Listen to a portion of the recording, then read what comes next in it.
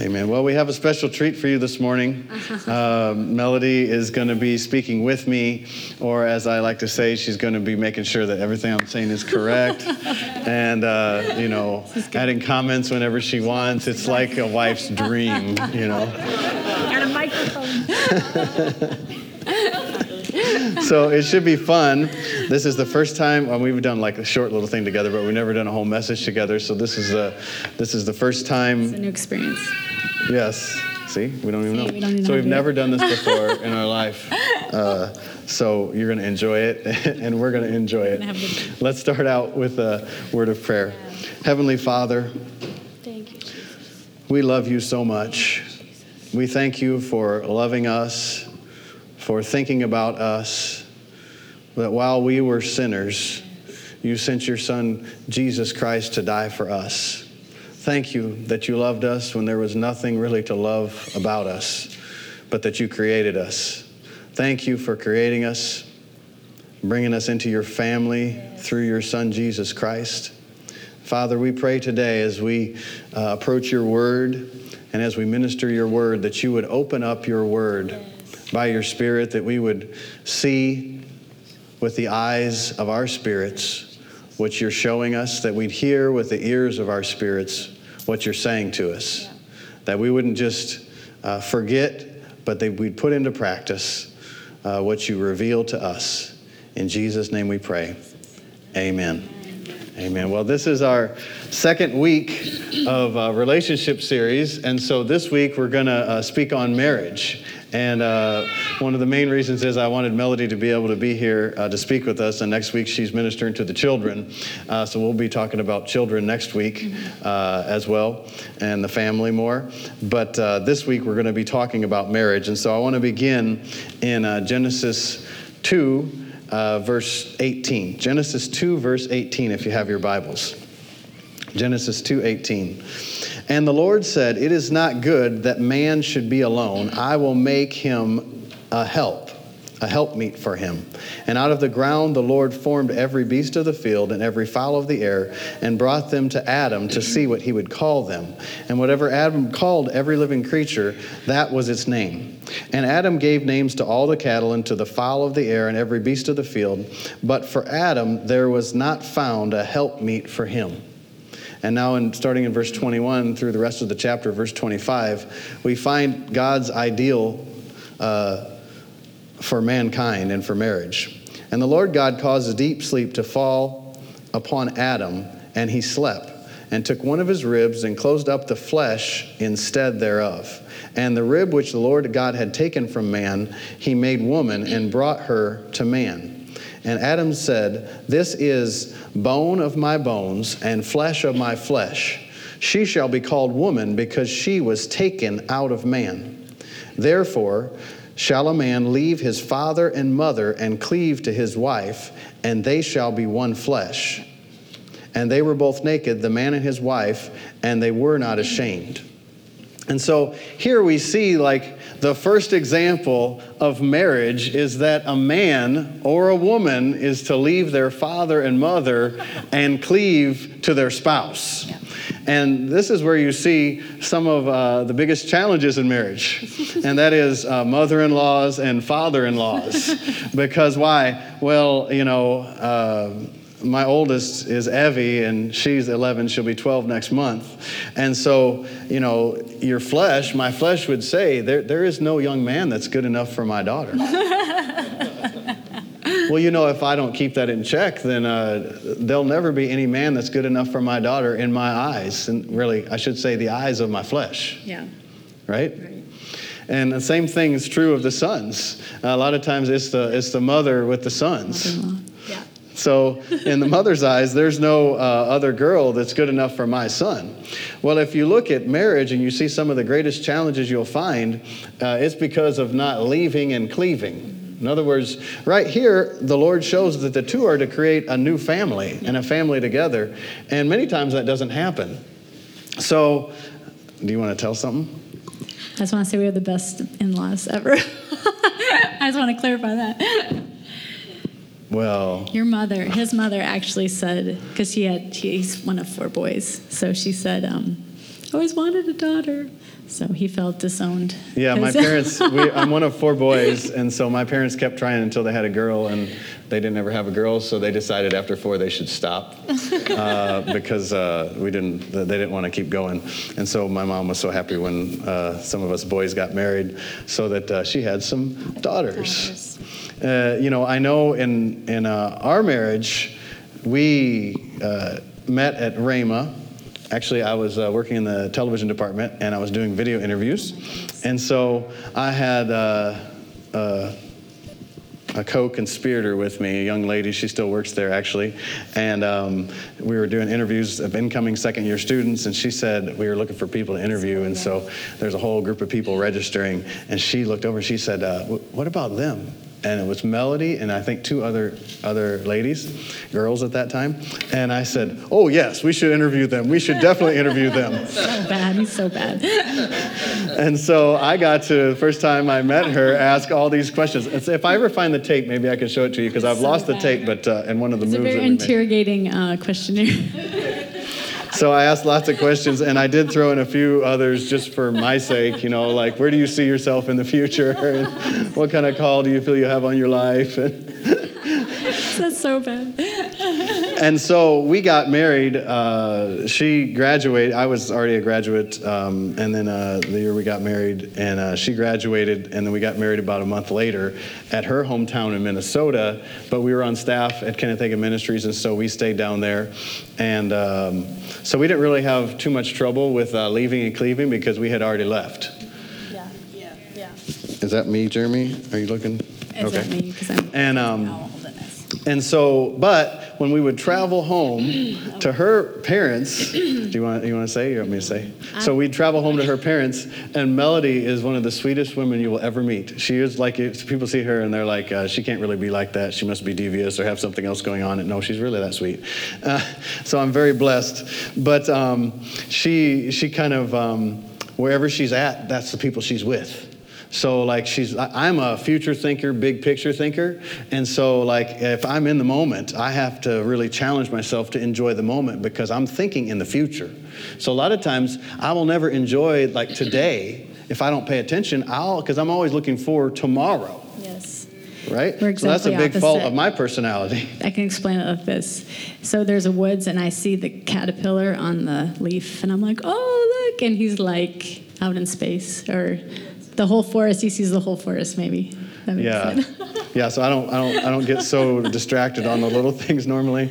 And I tell those serving at the church, and many of you serve here at the church, like I'm not really concerned if there's a problem like right now. I'm concerned if there's no solution that will prevent that from the future, or there's no plan for the future, because everybody makes mistakes. Mm-hmm. There's going to be mistakes, and so if you don't like making mistakes, you're living in the wrong species of being or something, because you're going to have mistakes.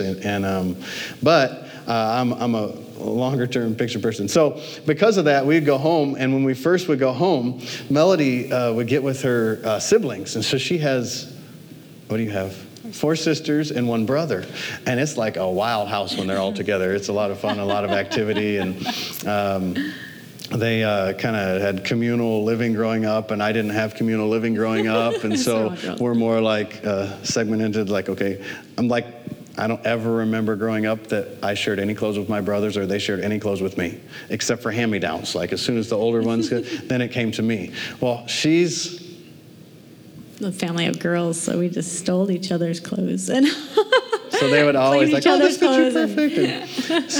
So when we would first go home, she would get in that atmosphere, and I felt like, well, she totally forgot that she was even married. I'm like running. She's like, oh, we're going to go do this, we're going to go do that, and I'm like, what?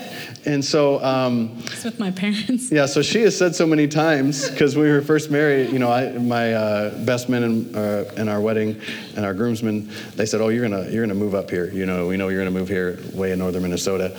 And she always says, she's like, it's really good that we didn't move there right away, because I had to learn how to, be your husband and yet still be a daughter. In other words, the leave and cleave. Be your wife. Huh? Oh, yeah. Learn how to be you got to be a wife, not a husband. See? I'm going to keep track. That's 1. And so,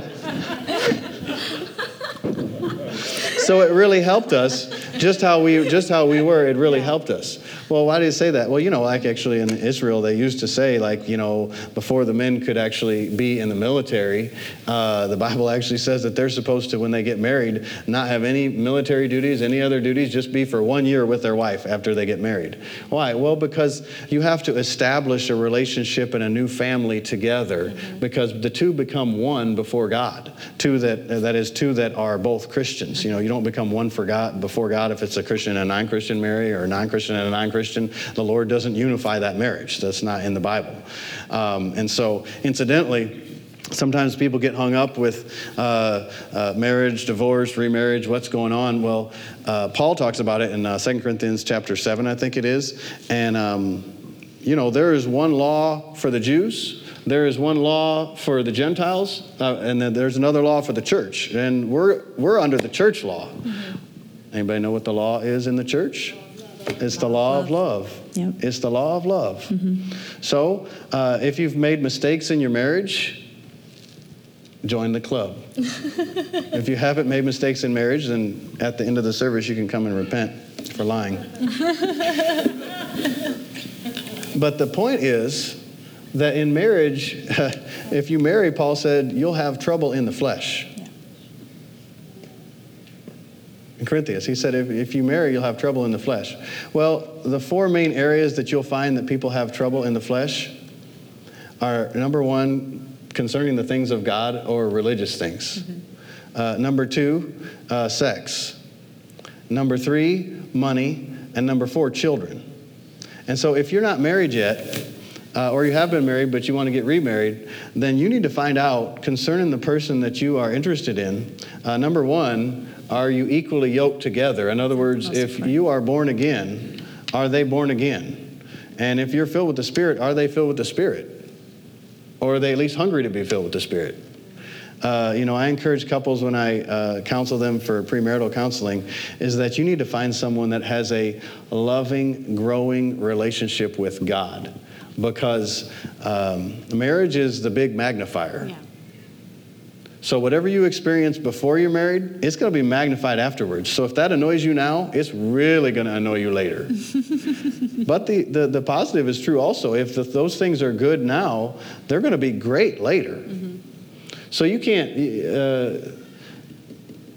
you really are never going to fully know somebody here on the earth. You get to know them more and more every year. We got married in 2002. That's not you, it's me, so don't worry about it. We got married in 2002. And, I get to know her more and more all the time. And I think I've heard every story. No, I have not heard every story. All of a sudden, she'll just grab one from way back when. And I'm like, what? I never heard that. I've never heard of that before. And so it's important before you're married to consider, what do they believe? Yeah. And it's important to consider what are their standards for sexual activity. And it's important to understand, like, money. What's going on about money? If you find people having trouble in marriage, it's going to be one or multiple of those areas, sometimes every single one of those areas. Yeah. And if you find out ahead of time what's going on and what expectations are, it'll save you a lot of trouble in marriage. And make your marriage more heaven on earth. And so we're going to turn over to John chapter 13, verse 34 and 35, and talk about communication in marriage and how to have a successful marriage. So John 13, verse 34 and 35, anybody remember Jesus said, "A new commandment I give unto you, that you love one another." Isn't it scary how I minister? Do you like that? It's great. It's okay. I'm not. Because I couldn't get it turned fast enough. That you love one another even as I have loved you. By this shall all men know that you are my disciples, if you have love one to another. And then over in Romans chapter 13, verse 10. Romans chapter 13, verse 10.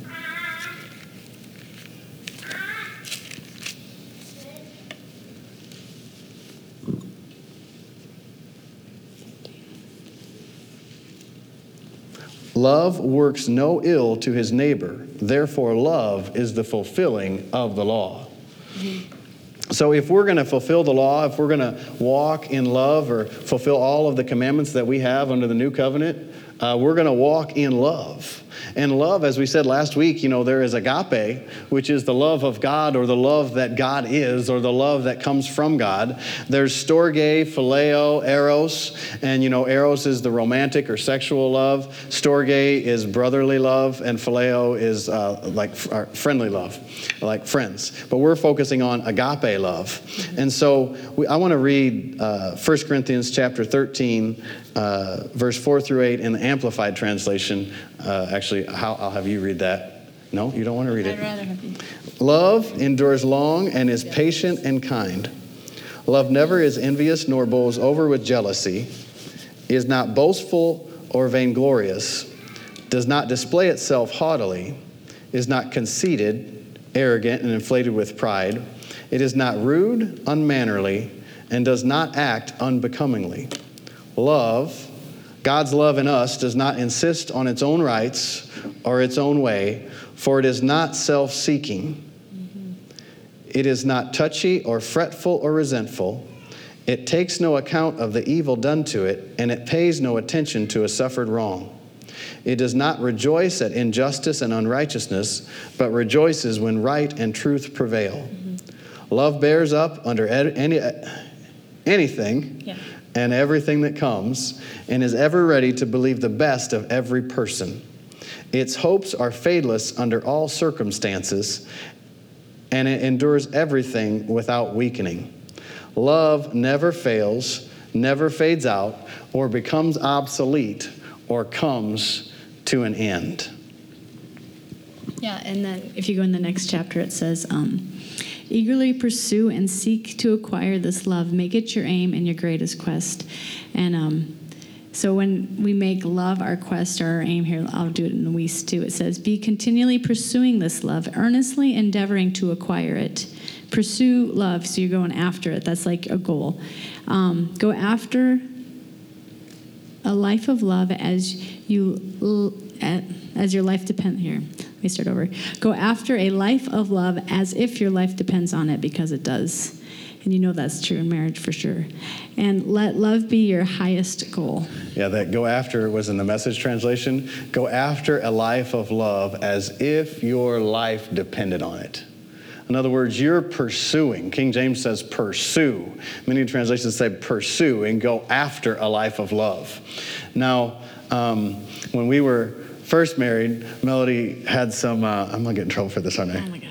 Melody had some different things, she's always saying funny things. And so she said to me one time, she said, we're married for less than a year, right? I don't know what story. And she said, I'm going to get it out before I find out if I'm allowed to tell it. So we discussed this ahead of time. I said, do you want to go through the stories ahead of time? Or no? And she said, no, let's not. You can tell anything. And so we'll find out how true that is. So we had been married probably less than a year. And she said, she had told me, and I'm trying to be a very dutiful husband. Like, okay, I'm going to, be a good husband and do everything we're supposed to do. And so she knows what I'm telling now. And so she said, I want you to chase me sometime. And I thought, okay, so you guys know me, I can be an analytical thinker. And I thought, chase you, okay. I'm going to do a good job. I'm going to chase you. And so I'm looking for an opportunity to chase her. Well, Melody is she's grew up communal, so she likes to be with you. So we're not the kind of couple that likes to I'm going to do my thing, you do your thing. We love to do stuff together as long as she listens. I'm just kidding. We used to travel on the road together with Brother Hagen, and we did television stuff. And when we first did it, if you're this personality, you can be hard to live with because you like things to be a certain way. Yeah. And it's not their fault. It's actually your fault, right? So anyhow, I let's set it up like this. And she always had out-of-the-box ways to do things, So I had to get used to that. Anyhow, so she said, I'll let you chase me. And so we lived in a little apartment, just a 2-bedroom apartment, I think it was. And so I thought, okay, I'm going to chase her. And so I follow him everywhere. She followed me everywhere I went. So I go into the kitchen, and she follows me into the kitchen. So I go into like the bathroom, she follows me to the bathroom, and then I go into like the bedroom, and she follows me there. So finally, I'm just like, I'm really trying really, really hard. So finally, I get frustrated, and I didn't know what to do. And I looked up at her, and I said, "I'm chasing you." And she looked at me, and she went, "Oh!" And so then she went away so I could catch her, you know. And so you're so cute. it wasn't quite as exciting, right? Because I was more romantic, thinking like it should be like spontaneous, and it can't just be like, I can't tell you like I'm chasing you. But I took second best. Ask for the impossible enough. And so that's just one funny illustration, but there's been many things like that where I finally, our engagement was very similar. Oh my because once I knew in my heart that she was the one I wanted to marry and had permission from the Lord, then I'm like, once you decide, you might as well get married. I mean, why wait? I mean, you kind of know. And so I wanted to ask her to marry me. And so I had traveled up to meet her parents and asked her father's permission if I could marry her, which was interesting in itself. It's a whole other story. We don't have time to tell that one. His response, just so you can be in on it, was, I don't know. I'm not marrying you. She is. Just ask her. I'm like, I'm trying to do the honorable thing. And he's like, I don't know. And so she has wonderful parents. I love them very much. And why was I saying that? You're telling about a horrible engagement. Oh, yeah. So we get back from Minnesota, and I had flown and she drove, I think. And so once we both got back from Minnesota, then I wanted to give her a ring so that it was very clear that she was off the market. And I had trouble waiting, and so I had gotten the ring, and I wanted to propose to her because we met at Rhema. They have a little park there where they have like thousands of lights that they put up at Christmas time. And so I thought, I'll propose in the park. But she kept working. We had school, and she was working late and had all these schedules. And so all I could do was like 10 or 11 o'clock at night, I think it was. And so I got her in the car. And mind you, I worked at Rhema. And so I pull up to the front of one of the student buildings, and I'm getting ready to get her out to get there. And I said, I need to go get something over here. Will you come with me? And she's like, no, why would I come? You know, it's like the middle of the night. I'm not going across. And I said, like, no, just come. And so I was like begging her and begging her. I'll just wait in the car, just get your thing. So finally, when it's really awkward, I get her to get out of the car, and Rhema security comes up and kicks us out of the park. The one security guard I did not know, because he worked midnights all the time. And if you ever know Rhema, they can be pretty strict. Yes. And so we got in the car, and so the way I asked her to marry me was, she was really awkward after that, and I said something like, you goober, I'm trying to ask you to marry me. And so she said yes, but I didn't hear her say yes. I said yes, like, yes, in a high squeaky voice, so he didn't understand me. So he's like waiting for me to say yes, and I'm like, I already said yes, I had the ring on, and I was like freaking out, and he's like, are you going to answer me? And I'm like, yeah, so this is communication from the beginning. So communication, it's okay. They say like opposites attract, yeah. And apparently that happens.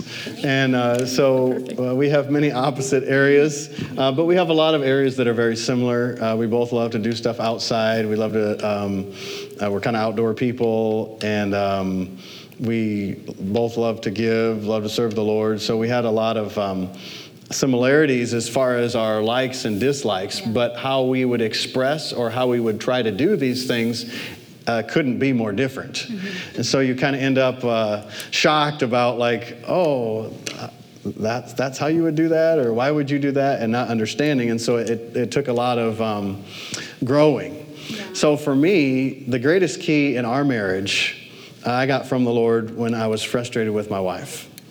And I wasn't I loved her. I've always loved her, but I was kind of like annoyed, you know. I'm like, why does she do that? Like, how can she not like plan? Does she not know like this is the time that this starts? So we have to leave. So if you're going to leave, you have to get dressed before that and pick your stuff before that and get makeup before that, you know, because I see it like there's a whole progression of things. And she'll just be like, oh, it's time to go. I need to get this, I need to get this, right? So I had some issues with that. And so I was, after we'd been married for, I think it was 2 or 3 years, I started to get annoyed at my wife.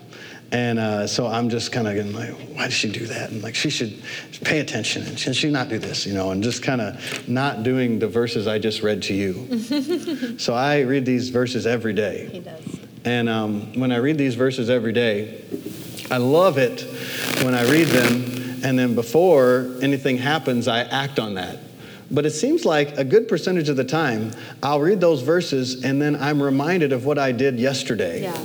That was not that verse. 1 Corinthians. And so the word will admonish you. Yes. When you look that up, it actually means kind of like slap you a little bit, like, you know, hey, get going the right direction. So it's and when you get admonished by the word of God, I mean, to me, it's so much better than getting a pat on the back. Yeah. Because you're like, no, I'm gonna put my flesh under, and I'm gonna live according to what you say because I know this is better. Yeah. And so I was kind of not happy with my wife and how she was acting. And I was mumbling about it and grumbling to the Lord. I'm like, Lord, I don't know, why is she like that? And he said, those are the things that you actually were attracted to in her. Mm-hmm. And I thought, no. I'm not attracted to that. I'm not attracted. And then as I look to the inside, what do I need to do? Maybe we'll share this. Yeah. And so as I look to the inside, then I realized, oh, those are the very things that I loved about her and that I was attracted to in her, that she's like not so planned out and she's very spontaneous and she'll see things differently. And the Lord just ministered to me in my heart. And he said, those things can either drive you apart or they can bring you together. It's all based on your perspective. And that, if I had to say the greatest key I have found in our marriage that has helped me, that would be the greatest key. So that I didn't, because I had a choice. So every time something like that would happen, I had a choice and I have a choice. Yeah. In other words, we ought to bear with the infirmities of them that are weak. Well, do you understand, like, I may be tempted, and I am tempted, let's just say this. I'm tempted in different areas to miss it and mess up than what you are. But you're tempted in different areas than what I am. Yeah. And so for me to judge you or you to judge me because, like, well, you know, I would never do that. Well, that's really just like self-righteousness and judging, because there may be things that are more challenging for me that are super easy for you. So you can't just say like, I'm better than you or you're better than me. We all have infirmity of the flesh. In other words, we're living in the flesh and we have things that are challenging for us to overcome. Do you want this? No. Or challenging for us to conquer. And so I had to make a choice, and I still have to make a choice. But since that time, I normally catch myself pretty quickly, but not all the time. I mean, I'll meditate on the wrong things, and you know, in other words, I despise being late. And so that's one thing that I still am working on so that it doesn't like trigger me, because I'm kind of like, oh, I can't believe we're late. So when I say trigger me, then I'll just kind of be grunting like, how can she not understand that this is like... I'm working on it. How can she understand this is dishonorable? Well, you know, sometimes you cannot prevent being late, especially here. Because like you got everything planned and somebody hits somebody in the road, you know, and, you know, then you're upset because you're late and somebody just died. Mm-hmm. That just changed many families' lives. And so as much as, so I've learned to chillax a little bit. And so one of the situations where I learned to relax, and I'm expecting some input from you on this, is we used to help a minister named Jim Hockaday for a year, about a year, on some of his traveling meetings. So we were living in Oklahoma, and he had a meeting in Albuquerque, New Mexico. And so Melody and I and another friend of ours headed out from Tulsa to New Mexico, and the other friend was a male friend of mine, and he apparently has some personality similarities to Melody.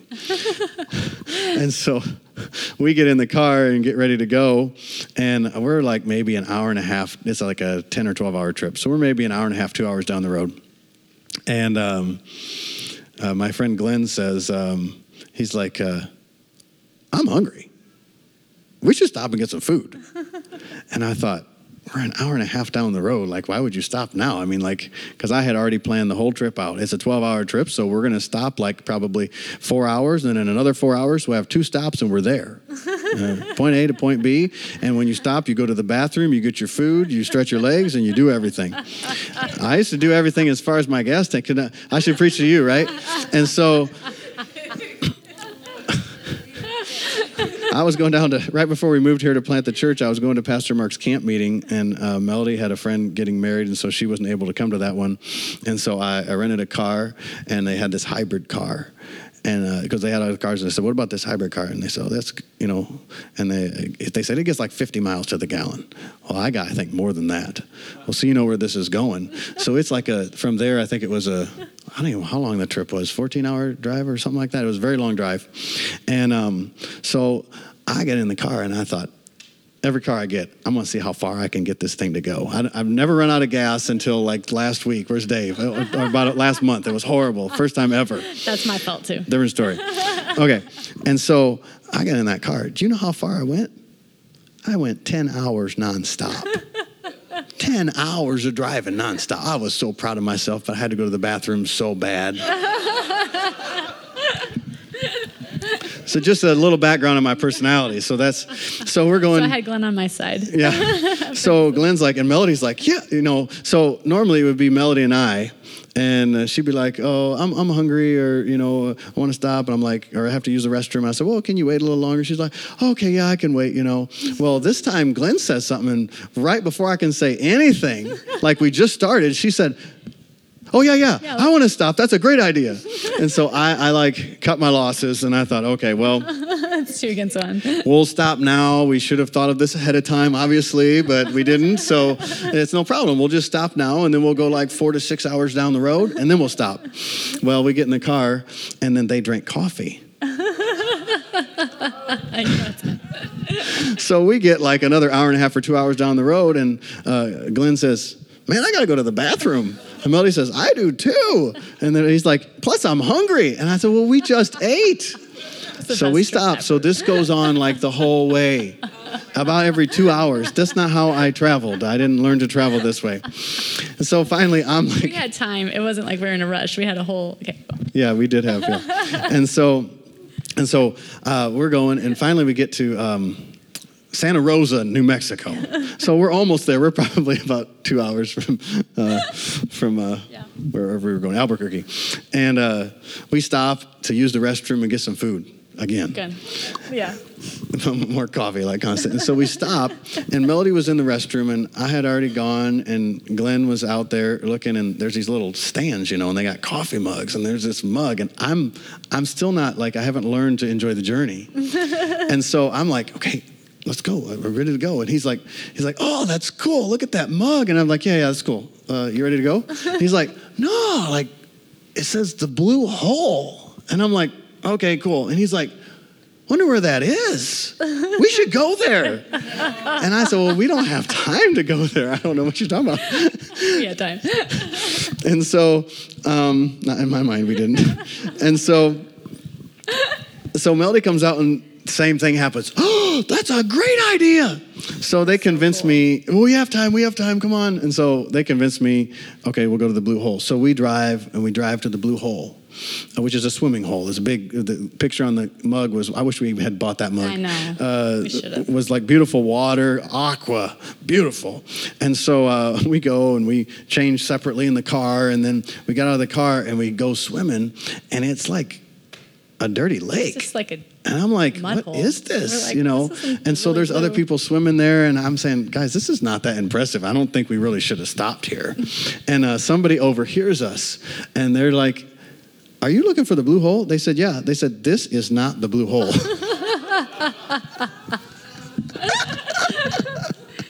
So I'm thinking, see, I told you we just shouldn't have stopped. It's a big mistake. Well, we should change now and leave. But no, they said, well, where is the blue hole? Well, it's up there. And so we find the blue hole, and it was gorgeous water. It's like 100-foot deep hole that was probably like 50 feet in diameter.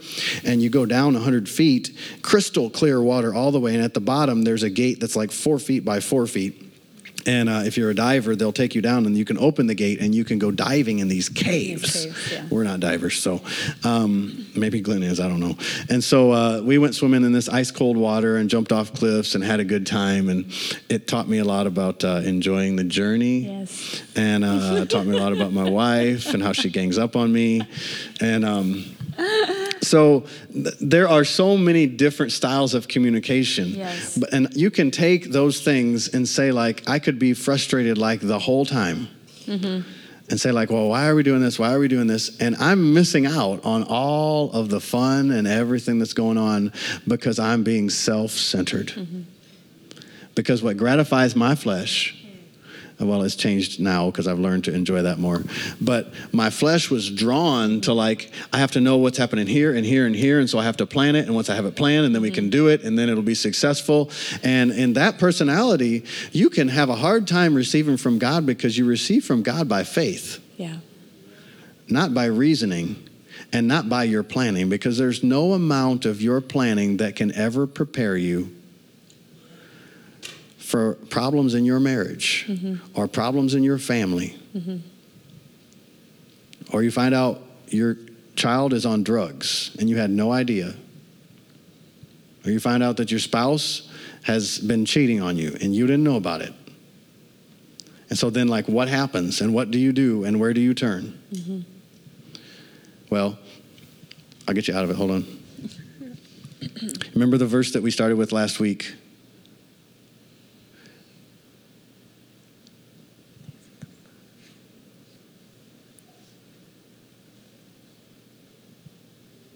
Second Corinthians chapter 5, verse 16. Wherefore, henceforth, we know no man after the flesh. Yes, though we have known Christ after the flesh, yet we know him this way no more. That's not the verse I wanted to read, but that's a good verse. I'm doing 2 Corinthians chapter 8, verse 5, and I know it, but I think it's in here. Here it is. And this they did, not as we had hoped, but first they gave their own selves to the Lord and to us by the will of God. Of course, in context, this is talking about the Macedonian believers who, in a great trial of affliction and under a great abundance of poverty, were full of joy. Well, how do you do that? How can you be full of joy in an impossible situation? And that's why I love this verse. Amplified says, nor was this gift of theirs merely the contribution that we expected, but they first gave themselves to the Lord and to us as his agents by the will of God, entirely disregarding their personal interests. They gave as much as they possibly could, having put themselves at our disposal to be directed by the will of God. Message translation says, this was totally spontaneous, entirely their own idea, and caught us completely off guard.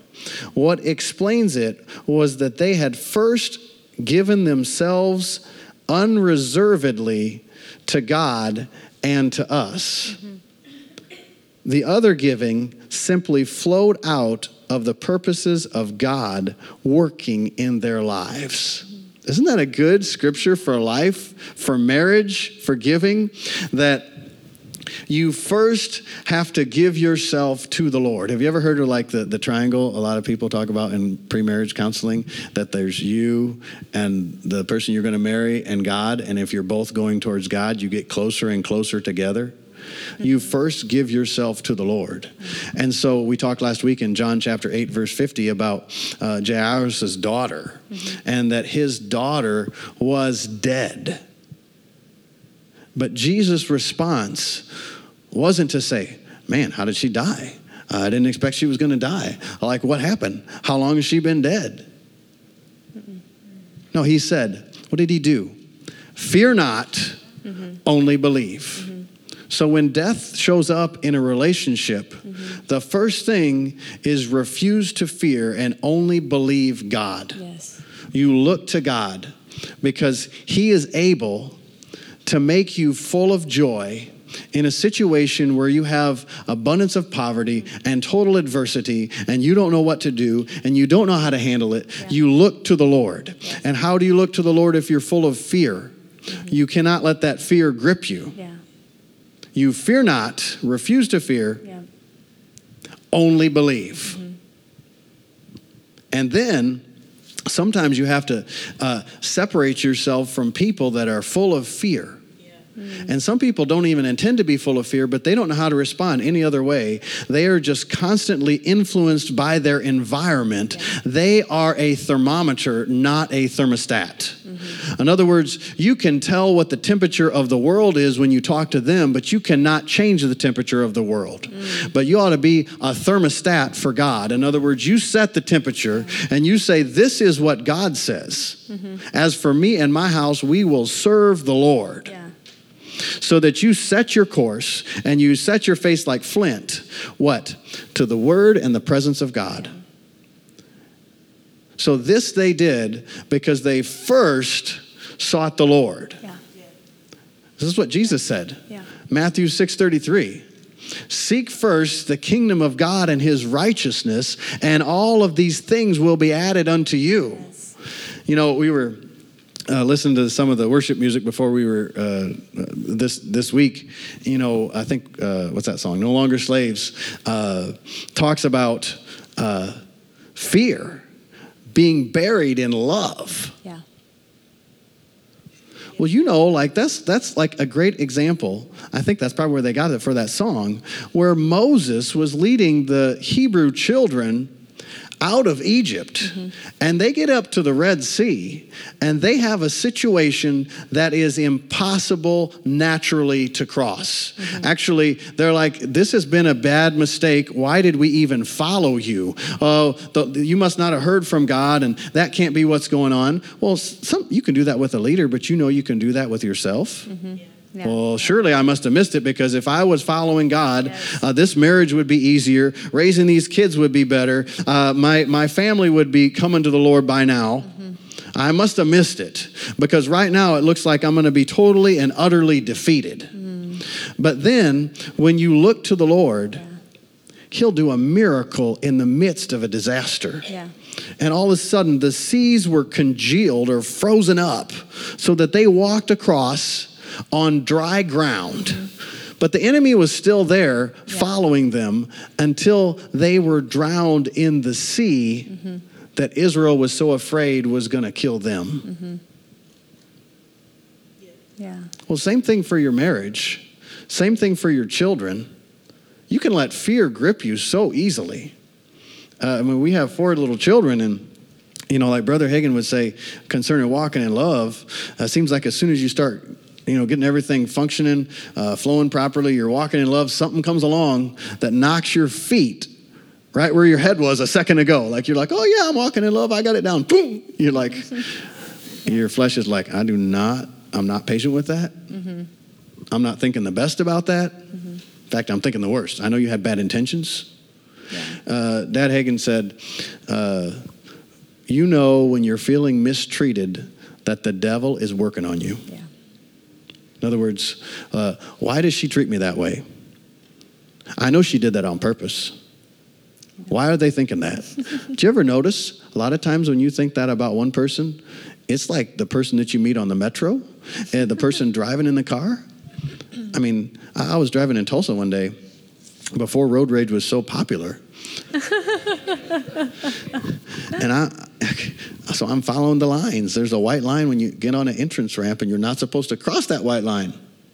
Right. It's a solid white line until it's a dash. It's not dotted.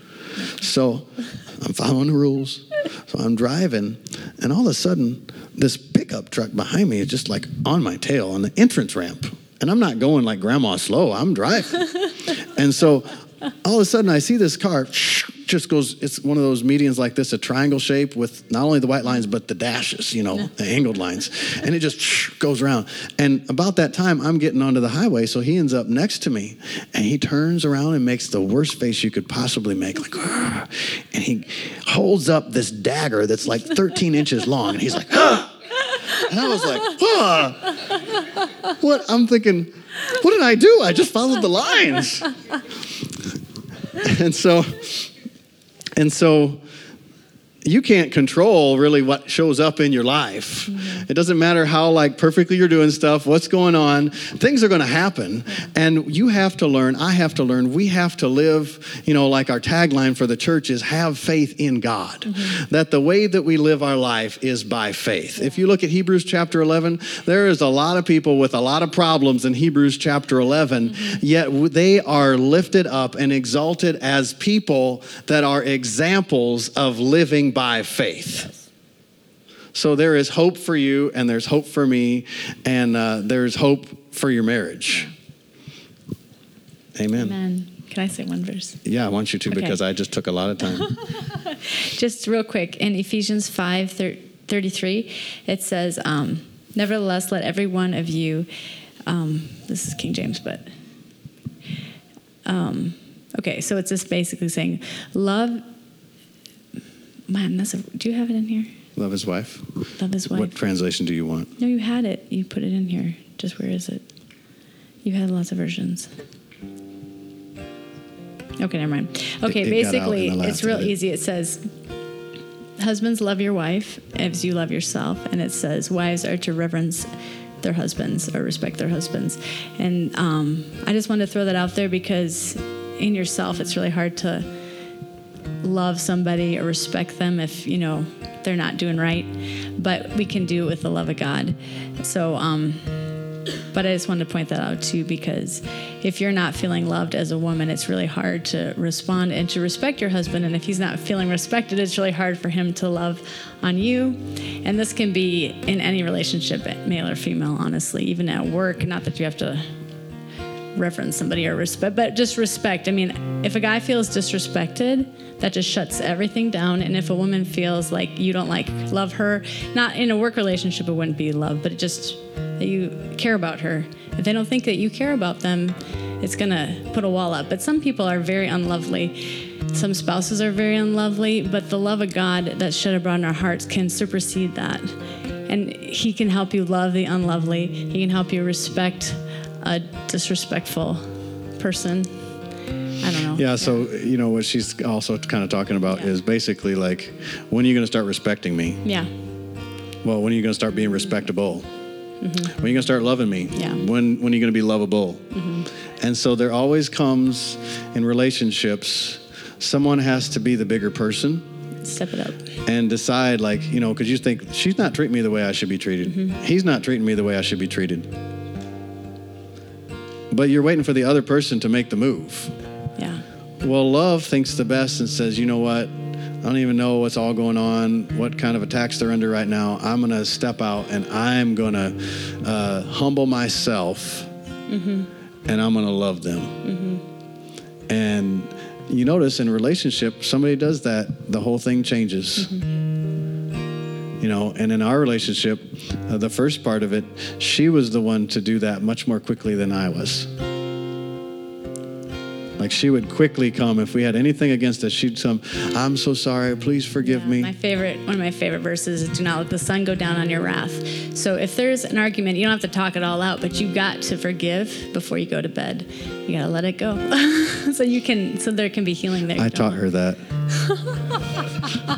The part that you have to don't have to talk it out. You don't have to talk it out. That's because she's a lady, so they have lots of more words than we do. Yeah, and so she's like, "Oh, we need to talk about all this." I said, "You know what? No, we will talk about it tomorrow because I'm exhausted. I'm falling asleep." And I said, "I have no animosity in my heart towards you. I love you. Let's pick this conversation up when we're both awake because that's much wiser than when we're tired and we misinterpret things." Amen. That's what I taught her. And she's always very good on that. Amen. Amen. Well, let's pray. Well, Heavenly Father, we thank you. We thank you for your word. We thank you most of all that you have given us your love, agape love, to love each other with, in marriage, in friendship, in family, as coworkers. Father, that we can deny ourselves, not with our own ability, but with your love that is within us. Father, I pray right now for every marriage that's under the sound of my voice. I plead the blood of Jesus over every aspect, everything that concerns the marriages, where heart's affections lie, for communication, ability. Father, I pray for understanding to come into the hearts of the husband, the hearts of the wife. Father, that you will open up and reveal reality and truth, first of all, of who they are in Christ, that they may know you. And Father, that you will open up lines of communication, areas of improvement. Father, that every marriage can be your ideal for marriage, full of love, full of your life, full of your faith. Father, that we walk and live our lives totally reliant upon you, that it's no longer we that live, but Christ that lives in us. That as husbands, that we love our wives as you love the church and gave himself for her. And as wives, that wives honor and respect their husbands and respond to the love that he shows. In Jesus' name we pray. Amen. Every head bowed, every eye closed. If you're here this morning and you are not a Christian, meaning you don't know Jesus Christ as your Lord and Savior, Jesus died for you. He showed the ultimate act of love, of giving up of oneself. He gave up his whole self for you and for me so that we could be part of the family of God and partake of his very nature. You can't have a love nature without getting it from God. You can have natural human love, which is selfish, but you cannot have love that is beyond this world. If you want to receive that love and receive Jesus as your Lord, I want you to lift up your hand so we can pray with you and pray for you. God loves you. He made a plan for you. You cannot make yourself good enough to come to God. You get everything right and miss one thing, the Bible says. You're guilty of all of it. But Jesus, through faith in his blood, makes you right with God, makes you one that God has shed his favor upon. If that's you this morning, lift up your hand.